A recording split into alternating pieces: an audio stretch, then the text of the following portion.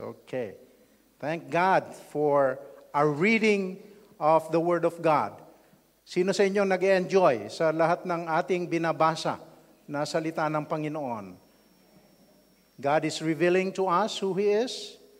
God is continually growing us in our walk with Him. And God is using His Word to continue to help us as we have started right and as we will continue to finish well in this race of faith. Okay, so continue reading with us yung ating binabasa na hindi chronological but life journal, okay, by Cordero. Nasaan yung aking pasensya na po kayo ha. Okay. In this reading, we take it from the book of Acts. Ito po ay reading nung Wednesday. Wow, sandali.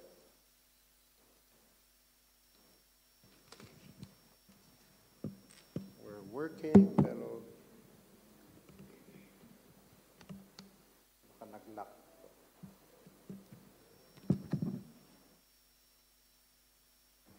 Okay. We're reading the book of Luke, one of the 4 Gospels. Alam na natin yung Gospels, right? Matthew, Mark, Luke, and John. And it's called, obviously, the Gospel of Luke kasi ang sumulat po ay walang iba kung hindi si Luke.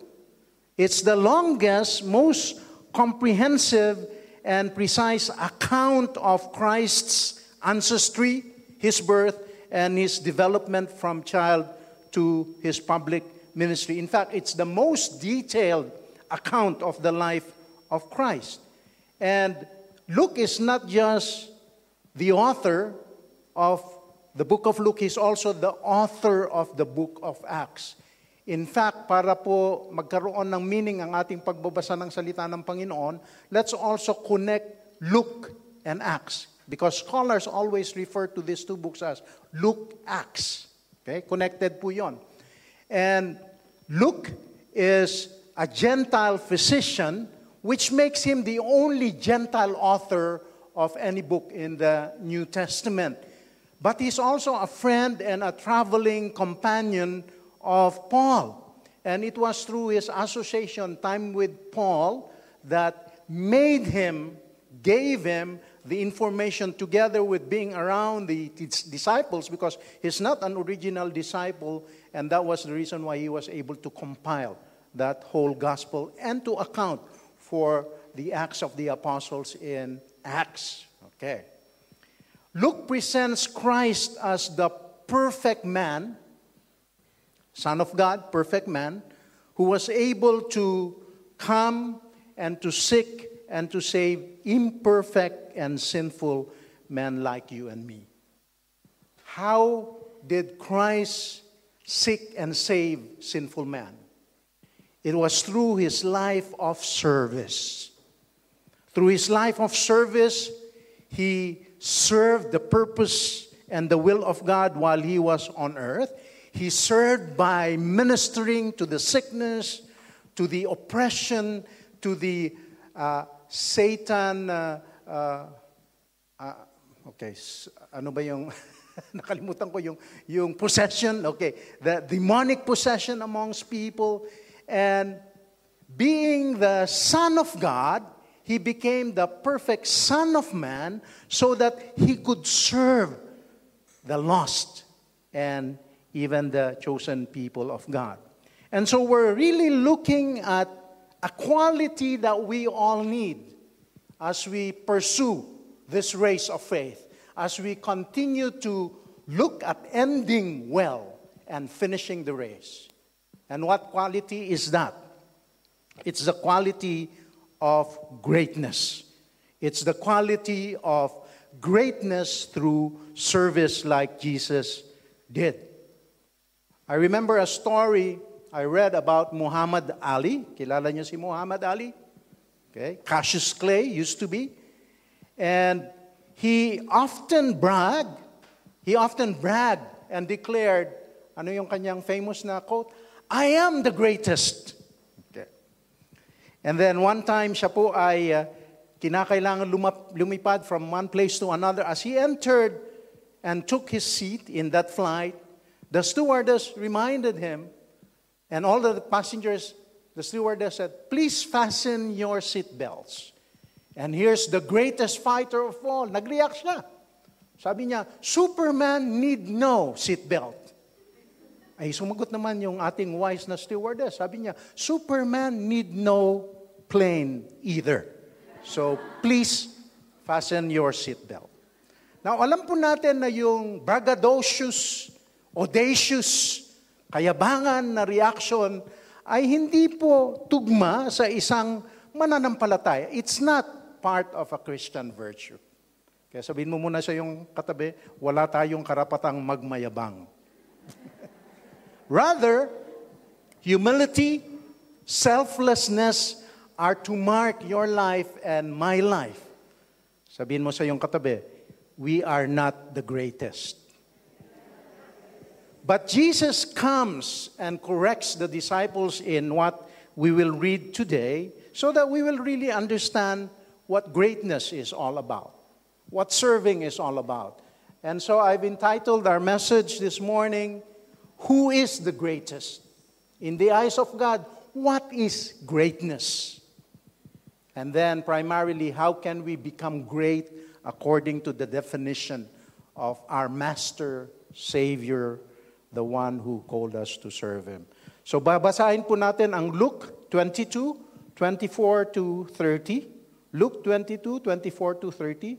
Tayo po ay tumayo.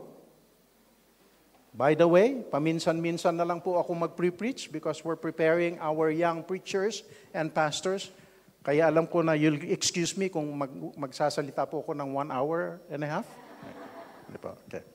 Basahin po natin ang salita ng Panginoon, New King James Version, and then we will learn from His Word. Let's read it. "And there was also a dispute among them as to which of them should be considered the greatest. And he said to them, the kings of the Gentiles exercise lordship over them, and those who exercise authority over them are called benefactors. But not so among you.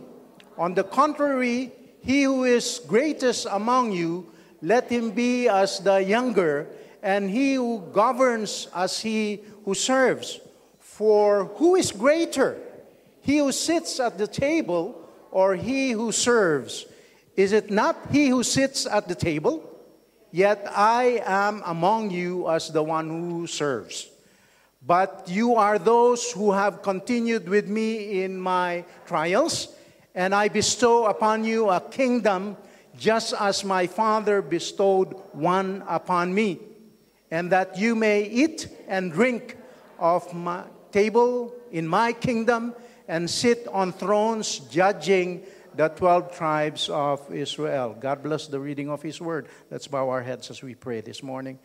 Open our hearts and minds. Lord, clarify wrong thinking and even change of heart for each one of us, so that even as we hear your word, we will be willing to obey. We will surrender to you once again our whole lives, our whole serving you, our getting to know you more and more.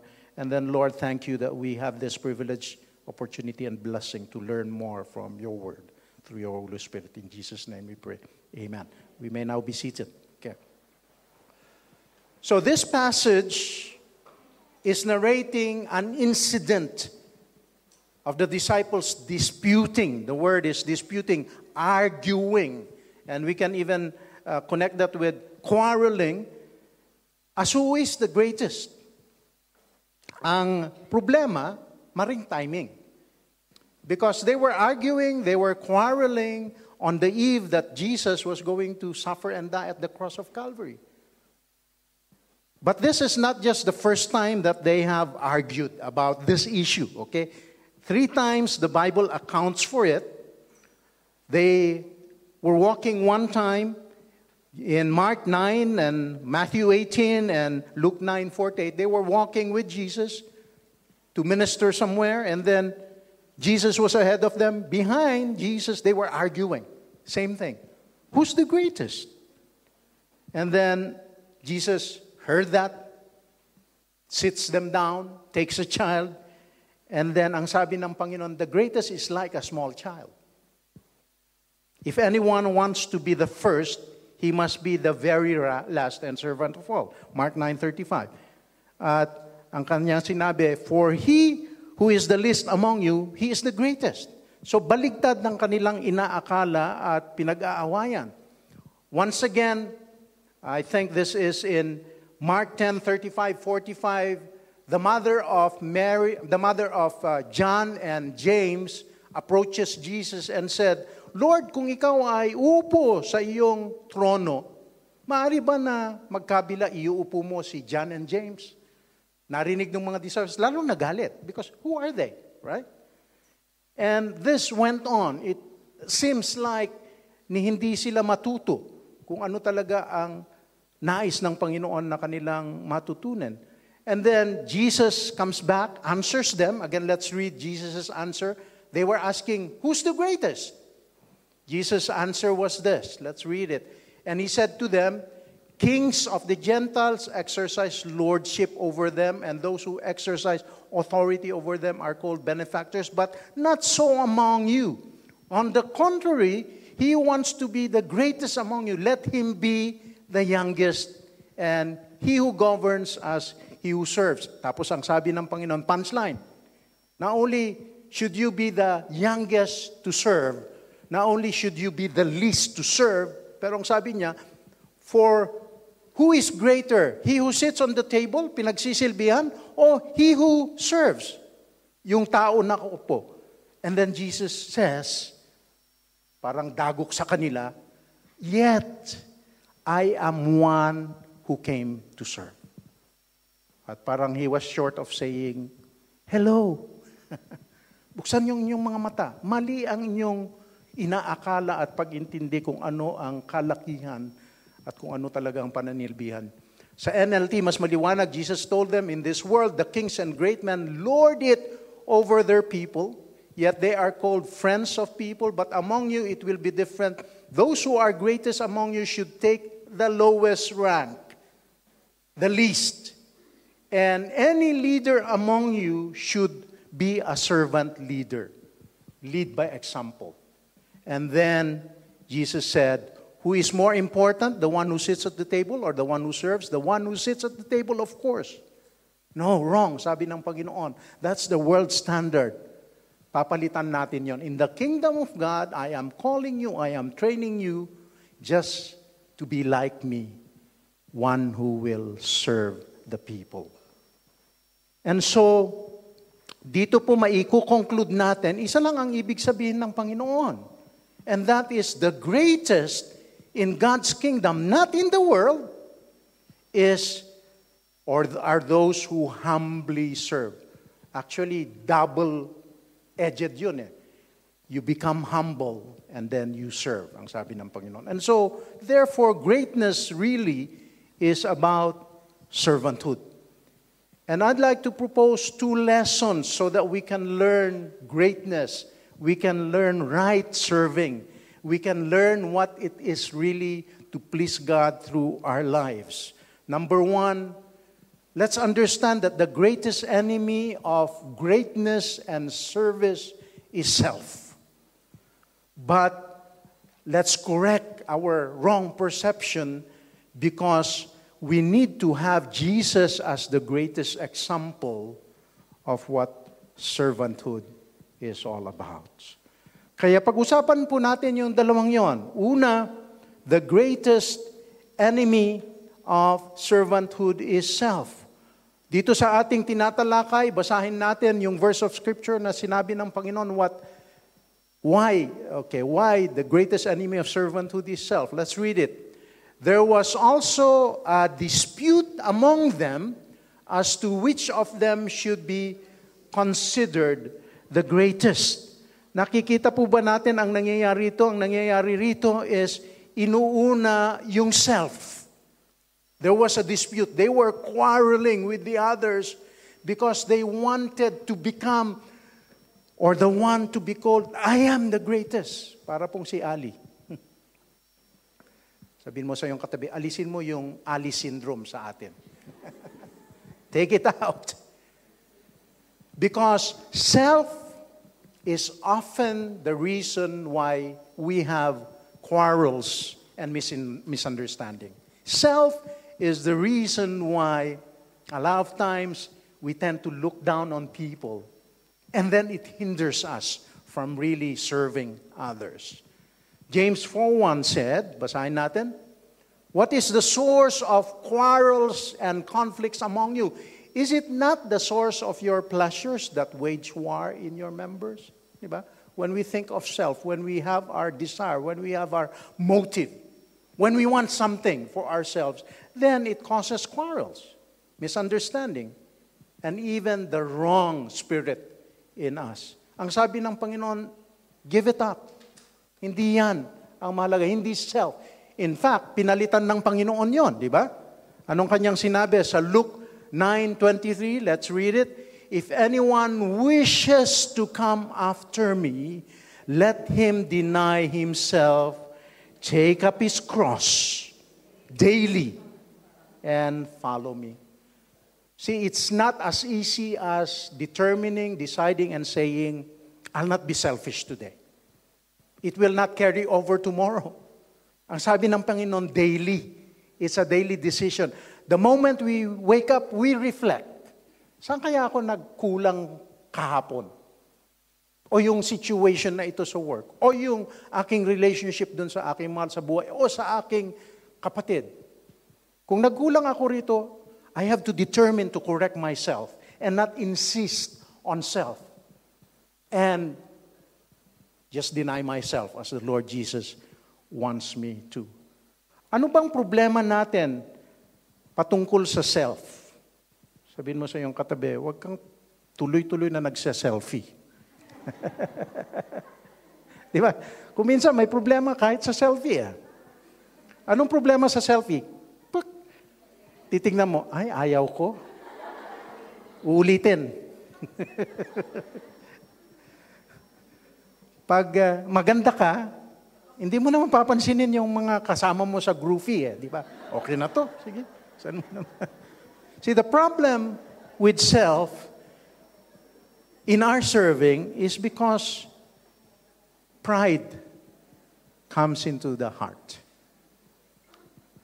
Pag tayo po ay proud, and this was what was happening in the dispute of the men, disciples, they were disputing, ako. Nawawala na yung tinuro ng Panginoon for 3.5 years. And we forget that when we are proud and selfish, magkatugma yun, connected, pride and selfishness are related. They are the most common and troubling reasons of the problems we face. Actually, relationally, kung selfish ako, hindi ko papansinin yung pangangailangan ng aking asawa. Ang magiging tendency is, glow, serve me. Glow, yung tubig ko. Di ba? Glow, yung plinansya mo ba yung aking damit? See, that's pride. And it will break the relationship because that's not what it was intended. God intended the relationship to be selfless and loving and understanding. So kaysa ako'y lagi na titignan ko, pastor ako. Kahit sa asawa ko, tawagin mo akong pastor. The pride of your position, which you will insist, and then it will just cause understanding with your loved one and with those you are dealing with. Actually, yung pride ni Peter ay nangyari a section after what we have been talking about. Ang sabi niya sa Panginoon, Panginoon, ako? Ipagkakanulo kita? Number 1 disciple eh. Di ba? Hindi ba yun ang sinabi ni ni Peter? And then, anong nangyari? Right at the place where the Lord was being tried, the cock crowed, the Bible said, and then Peter did not just deny the Lord once, but denied the Lord 3 times. So why? Because he was so proud. And he was insisting that Panginoon, number one disciple ako. Meron po tayong solusyon sa pride. Imbis na we become proud, we have to pour, ang sabi ni Isaac Watts, pour contempt. Do not like pride. Hate pride. Because it will destroy us. Pride either makes us serve with ulterior motives. I will serve because I would want people to notice me. That's pride. Pride will also make us elevate ourselves so that when we have reached a point of position, we will say, eto na ako. And at times, sasabihin natin, eto ay dahil sa hirap ko, sikap ko, I've reached this position. But we become too proud so that we don't humble ourselves so that we will serve. In ministry, if we have reached a certain position, sasabihin natin, ay, mataas masyado yung position ko, kaya hindi ko gagawin yung mga menial jobs. Ay, yung pag-ayos ng upuan, usher yan. Ako, teacher ako. See, that's what happens with pride. Didn't you know that there was a CEO, we read in a book, there was a CEO who would come to church every Sunday. And you know his ministry? He would come in and wipe the chairs to prepare it for worship. Wow. Anong sabi ni Isaac Watts dun sa kanyang, when I survey the wondrous cross, sige, basahin po natin. When I survey the wondrous cross on which the Prince of Glory died, my richest gain I count but loss and pour contempt on all my pride. Every time we will experience and feel that, hey, our position, let's pour contempt on it and say no. Besides, we're in a position, we're in a ministry, we have been promoted. Why? Because God blessed us with it. It's not our own doing. It's not our own abilities. When we understand that God has given us a position, God has given us a ministry, God has given us a blessing, we will be grateful and remain to be humble. Why? Because at any time, it can be taken away from us at a turn of a coin. Kaya ang mahalaga po ay just remain to be humble as we should. So that we can please God, we can become a blessing, and then we can serve effectively. Nakakita na ba kayo ng mayabang na waiter? Ano na ba kayo nakita? Mali ang order mo. Anong gagawin mo? Lalayasan mo. But if you've seen a waiter that's humbly serving you and saying, what's your need, sir? Yung pala, hindi mo alam, nagdadrive ng Mercedes yon. I mean, it's not the appearance, okay? Kaya sabihin mo sa iyong katabi, huwag kang tumingin sa panlabas. Neither do we become proud because of where we're at, but we remain humble because of what God has done in our lives. Alam niyo po ba na hindi lamang pride ang siyang sumisira sa atin at sa ating paninilbihan. Ang pangalawa, mga kapatid, is self makes us compete. Self makes us proud because probably of attainment, because probably of position. But there are times that we get into that rat race that we are exposed to day by day. Let's understand that this is a very competitive world. Let's understand that the society, yung ginagalawan natin, is very competitive. We compete for a position at work. We compete for possessions of the world. We compete for positions of the world. We compete for attractions of the world. As well as we compete for attention of the world. Hindi ba? Yung apat na bagay na yon. Kaya nga tayo nagbibihis at nagpapaganda. Bakit? Gusto nating tayo ang pansinin. Gusto nating bagong sapatos at kung yung bagong sapatos ang lakad mo ay parang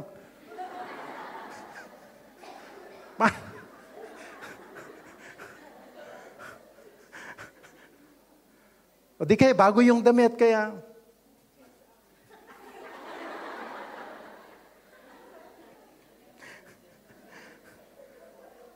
Pride, competition.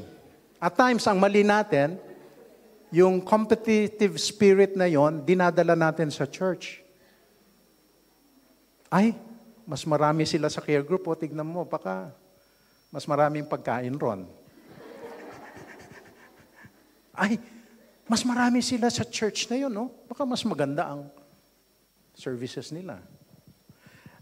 Even amongst us pastors, we're not, exempted. At every conference or at every training sessions, ang tanong ng mga pastor is, what's your attendance on a Sunday morning? Ako naman, sasagot ako, 1.5 million. In 320 years. Kasi, tingnan nyo yung Jews, they started with 70. Di ba? They went to the promised land. After 320 years, they became 1.5 million. Kaya tama rin yung sagot ko, no? 1.5 million in 320 years.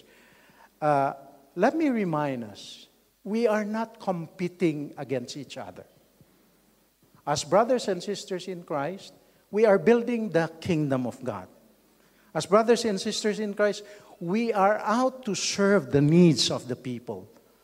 And then when He brings us to our workplaces, we are not competing with the world, di ba?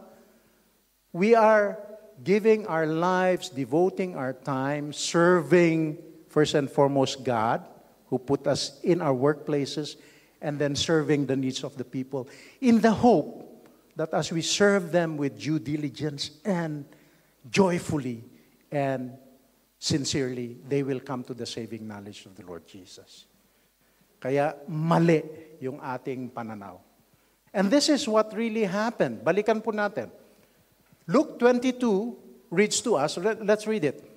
Now there was also a dispute among them as to which of them should be considered the greatest. Okay. This struck me, pinag-aaralan ko, considered is a very important word. In Greek, it's dokeo or doke. Anong ibig sabihin nito? It means, consider means imagine, consider means presume, to sim or sims, consider is regarded. In other words, if you were to connect that with how we consider, it just means that at times na tayo po'y natitigil dun sa status, position. It has to do with self-perception and how one desires to be perceived by the others. And so the disciples were disputing because they were perceiving, wrongly presuming that they were the greatest or one of them was the greatest. Ang sabi nila, who is the greatest? Parang kulang lang na sabihin mo ako. Ganun ang presumption eh. I think you should presume and think that I seem to be the best. Tama po? Kaya, kung atin pong pag-aaralan, ang pride and even competition goes back to the wrong perception of who we are. And even wrong serving and wrong answering to the call of God. Okay, may tanong po ako, this is not a trick question, okay? But we will just redirect our perception. Sino ang mas mataas? Yun bang stewardess or steward ng Singapore Airlines o yung steward or stewardess ng Cebu Pacific o Scoot?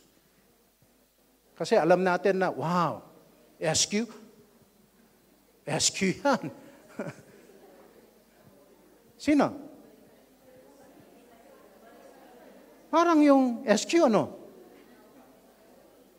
Kasi ranking number 2 airlines. So if you're working with the top airlines, mataas ka.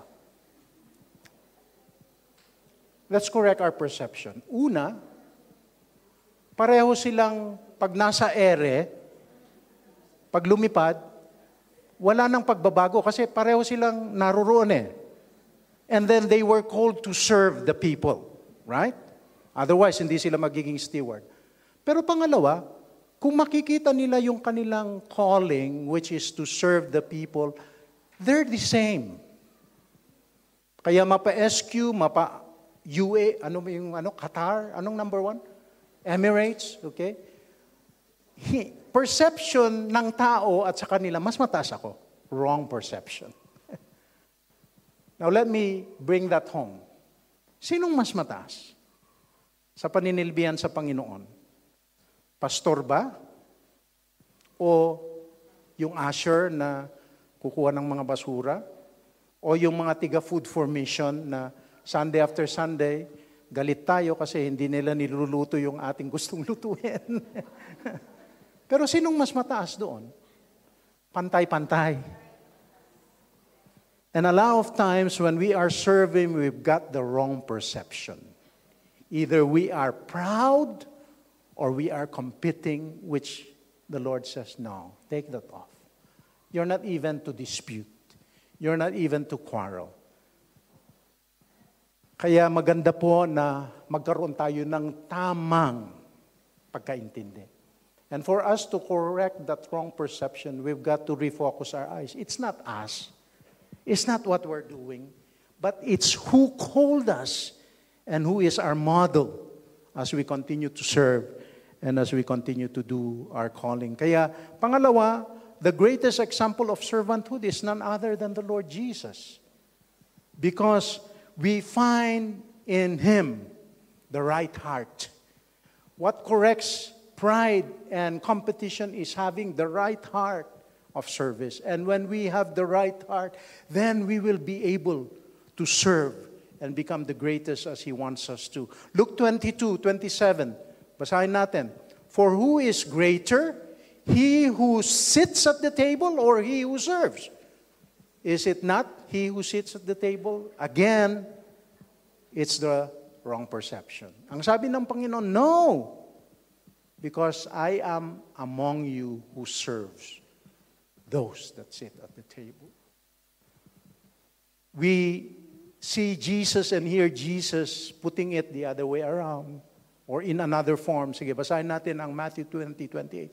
For even the Son of Man did not come to be served, but to serve and to give His life as a ransom for many. Understanding what service, what greatness is all about, what calling is all about, ay nasa salitang diakoneo and even diakonos. Ano bang ibig sabihin ng Panginoon? Sabi niya, I came to serve. Because even with my position, I'd like to attend to the needs of every person that is presented to me. I'd like to wait upon and minister to, even if it's a menial job. Kahit ang gagawin ko ay parang walang kakwenta-kwenta. But I'm the host, I'm the friend, I'm the teacher, I'm the deacon, yet I am the servant. And that's who we are. We have been called first and foremost to be like Jesus. Second, we have been called to have the heart of Jesus, so that in anything and in everything that we will be doing, we will be serving right. Not out of pride, not out of competition. By the way, this happens about 25 to 29 times in this form, yung diakoneo. Pero kung titignan natin yung serve in all forms, all throughout the Bible, it's emphasized about 561 times. Now notice that if a word is emphasized that much, mahalaga yun. Kaya sabi ng Panginoon, wag kayong tumingin sa inyong abilidad. Wag kayong tumingin sa inyong posisyon. But look at our hearts so that we can do it right. Do it well. And then we can also be joyful in what we're doing. We find Jesus, who is our model, who is the servant of servants. He is the King of Kings, Lord of Lords. Yet, He came to serve. That in the midst of His supremacy, He faithfully has served the purpose of God. Hindi ba mababasa natin una sa Luke 9, yung transfiguration ng Panginoon, when He invited the 3 inner circle disciples? And then He showed them, this is what glory of the Son of God is all about. In fact, Peter said, Lord, magtayo tayo ng memorial rito para makita natin yung inyong gloria. But despite that glory, despite being referred to, Colossians says, everything was made through Him. The glory, the majesty, the supremacy of the Son of God, and yet He lays that all aside, and then He said, I'm here to serve. Not position, but the heart of service to fulfill the purpose of God. Kaya mga kapatid, let me encourage you. I don't know how menial your job is at the workplace. I don't know what you're doing. But if you're doing it for the glory and honor of God with a sincere heart, it pleases God. Alam po ba niyo na nag-driver ako ng taxi? Nag-driver ako ng isang supervisor doon sa Voice of America bago ako nagpastor. And I've learned something about how menial a job is and how high of a position you can get.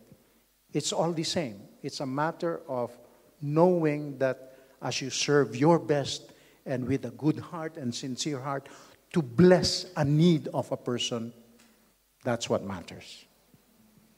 Kaya sabihin mo sa iyong katabi, mahalaga ang iyong ginagawa. Mahalaga ang iyong tawag na iyong fulfill para sa Panginoon.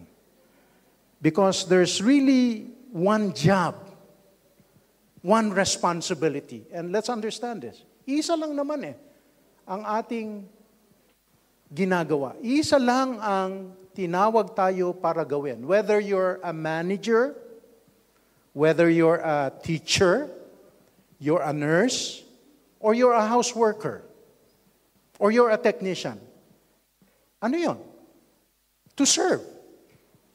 As a manager, we serve the company as we lead people into that goal.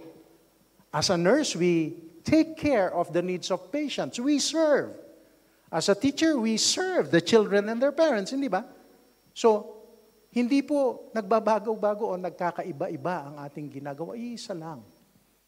And especially in the eyes of God, when we're serving Him and His kingdom, isa rin ang ating goal. Wala pong mataas na posisyon. Walang nagbabago. If Jesus, who is the King of Kings, served the purpose of God with humility and to give His life, then that's our main goal in whatever we're doing. We serve our loved ones, hindi ba? Walang mataas o mababa sa ating paninilbihan. Kahit ako po ay tatay ni Dale, mas gwapo kay Dale. Hindi, mas gwapo siya. Ganun pa rin. If he needs something, I'm there. And my bukang bibig is, anak, anong kailangan mo? It's serving, di ba? Okay, kaya sabihin mo sa iyong katabi, greatness is serving. Let this mind be in you, which was also in Christ Jesus, who being in the form of God, did not consider that to be robbery, to be equal with God, but made Himself of no reputation, taking the form of a bondservant, coming in the likeness of man, and being found in appearance as a man, He humbled Himself and became obedient to the point of death, even death on the cross. Okay. Sabihin mo sa iyong katabi, puso. Puso. Pangalawa, we have Him as our greatest example because not only, though He was supreme, He served, but secondly, through many trials and temptations, Jesus faithfully served. Natatawa si Linda kasi parang nagburp ba ako? Ewan ko. I think it's the coffee. Through many trials and temptations, Jesus faithfully served. Again, understand that it wasn't easy for Jesus to fulfill and to serve the purpose and plan of God. The devil had to come in, butt in, Sabihin mo sa iyong katabi, pakialamero talaga ang demonyo. Trying to dissuade, stop, derail the purpose and mission of Jesus. Di ba? He tempted him thrice. After Jesus came from the desert, he was tempted to convert a stone into bread. He was tempted to jump from the pinnacle of the temple. He was tempted to bow before Satan so that he will be derailed from his serving the purpose of God. And then at the Garden of Gethsemane, ito ang pinakamahirap. It was a situation wherein Jesus was about to, because he said, let this cup pass from me. Temptation, difficulty, situations, trials that was trying, and yet he persevered because he had to serve the purpose of God. How many of you know that I think it's easy to serve when everything is going well? Okay ka sa amo mo, maganda ang trabaho, we're serving. Pero pag meron ng kalagayan na, medyo mawawala yung trabaho, hindi sigurado yung ina-applyan, merong problema sa bahay, ano pa? There's conflict within the ministry, there are obstacles, there are hindrances, there are personal things that are happening, it becomes more difficult to serve. It becomes more difficult to go to work and fulfill that purpose because of trials and testings. But we've got to continue to have our eyes focused on the purpose of God, on the will of God, and on what He wants us to do in the workplace, at home, and even in church. Persevere. Because Jesus Himself did that. Si Leo po na aming youngest na bayaw, were 5 pastors na magbibilas, and Leo is the youngest. He has served 29 years in San Diego. He founded the church. He was instrumental in founding the church, International Church of Praise. And then the Lord was leading him to take up his further studies, MDiv in Florida. So it would call for him to have to give up yung kanyang leadership. And then he called on a younger pastor na kanya ring tinawag to serve with him at one point in the history of the church.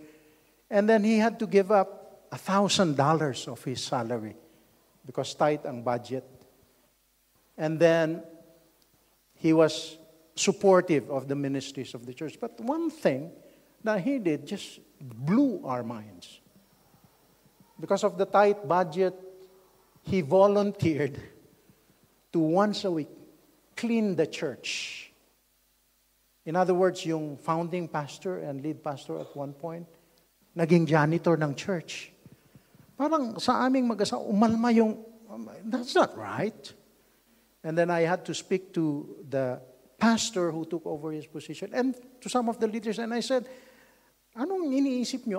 Here's your senior pastor, here's the founding pastor. Pinaglilinis nyo. And then we heard that at one time, pinigilan si Pastor Leo. Sabi, Pastor, wag, kasi nagagalit si Pastor Jerry. Di ba?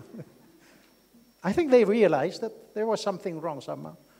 Yet, Pastor Leo, si Leo, kept on doing it. Why? Because in the midst of short budget, in the midst of an obstacle, in the midst of lowering his position, it was all for the joy of serving the people of God and fulfilling what his calling is all about. Akala ko, leader ang kanyang calling. Preaching. Hindi pala. Serving. And that changes everything. Let me encourage you. Kung kayo po ay may situation, may kalagayan ang inyong mga mahal sa buhay, things are not working for you even in ministry, don't give up and say, bakasyon ka muna. Yun ang tendency. Rest muna ako. I'm not judging you, but I'm encouraging you. Because mas mahalaga yung iyong ginagawa at ipinapagawa ng Panginoon kaysa sa nangyayari sa iyo. Because I also firmly believe that God will take care of what you're going through. as you persevere and sincerely have that heart of serving God's people. Persevere. Persevere. Let me close with this. In conclusion, ang aking tanong ay ito.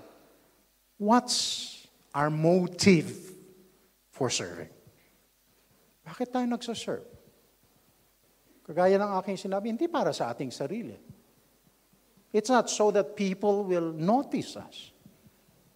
I don't think it's even for selfish motive.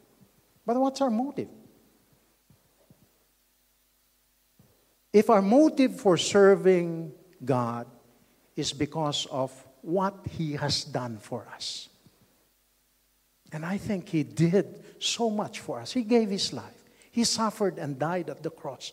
He lowered Himself so that you and I will be forgiven of our sins, and that so that you and I will be able to answer to that call.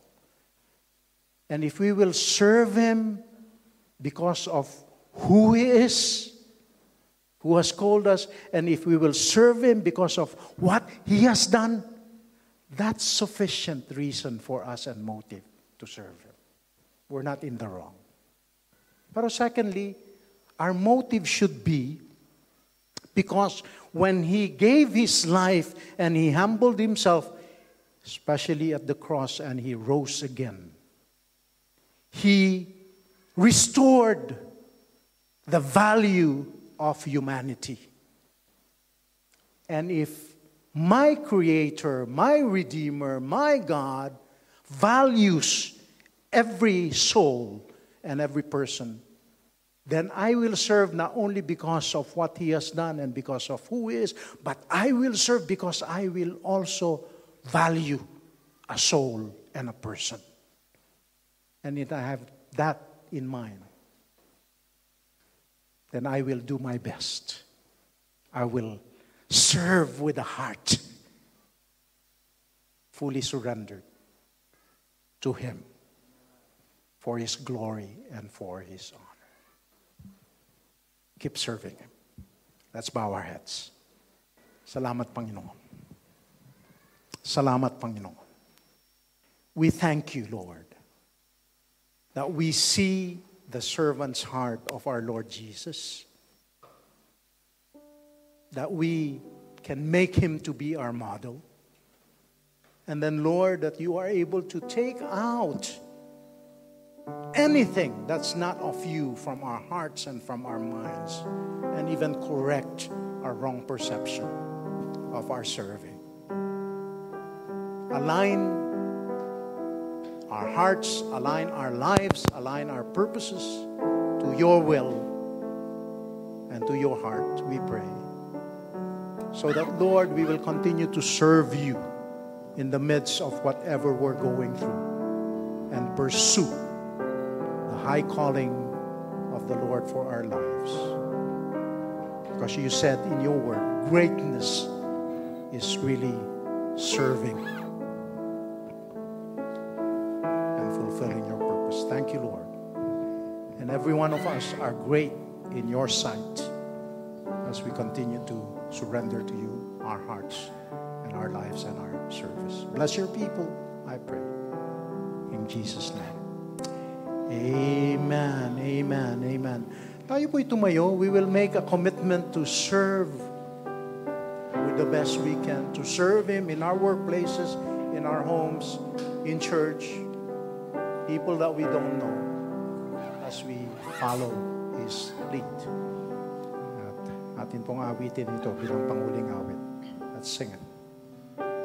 Beautiful Lord, Yes, Lord.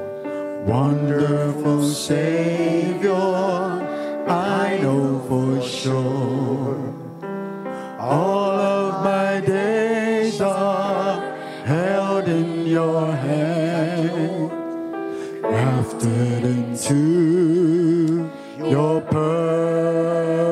perfect plan. You gently call me into Your presence, guiding me by Your Holy Spirit. Teach dear Lord, live all of my life through your eyes. I'm captured by your holy calling, set me apart.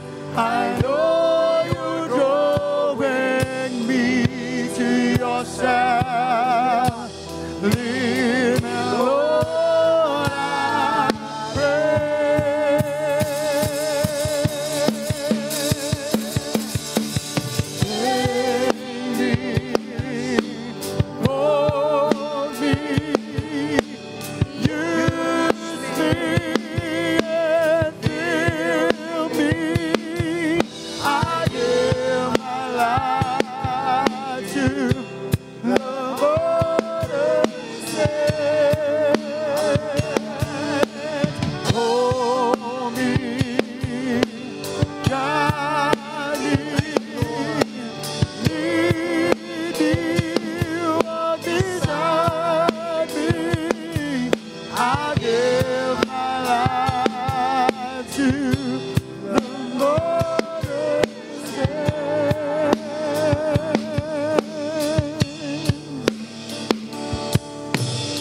Beautiful Lord, wonderful Savior, I know for sure all of my days are held in your hand, Lord, crafted into your perfect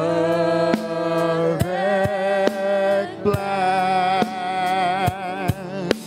You gently call me into your presence, guiding me by, yes, Lord, your Holy Spirit. Teach me, dear Lord, to live all of my life through your eyes. Hallelujah. I'm captured by your holy calling, set me apart. I know you're going me to yourself. Lead me, Lord, I pray.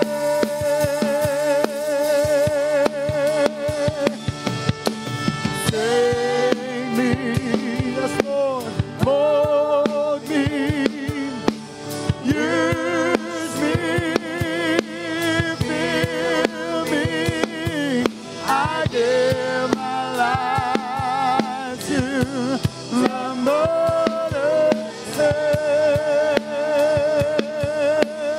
Hold me, guide me, lead me, walk beside me.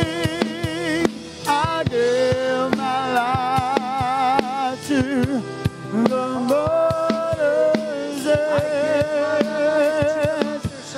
I give my life to the Mother's hand. I give my life to the Mother's hand. Make this commitment right where you're standing. Lord, come on, Lord, Lord, I'll serve you I'll serve you the best I can the best I can with every opportunity that you are going to give to me. with every opportunity you're going to give to In me. Jesus' name, In Jesus' name, amen. amen. And I know that the Lord will fulfill that, honor it for His glory. Let's receive the benediction. May the Lord bless you and keep you. May the Lord make His face to shine upon you and be gracious to you. The Lord lift up His countenance on you, use you for His glory. In Jesus' name. And everyone just say amen, amen, amen. Feel free to just greet someone, encourage a brother, sister behind you, beside you. Lord bless you. Have a fruitful week ahead of you.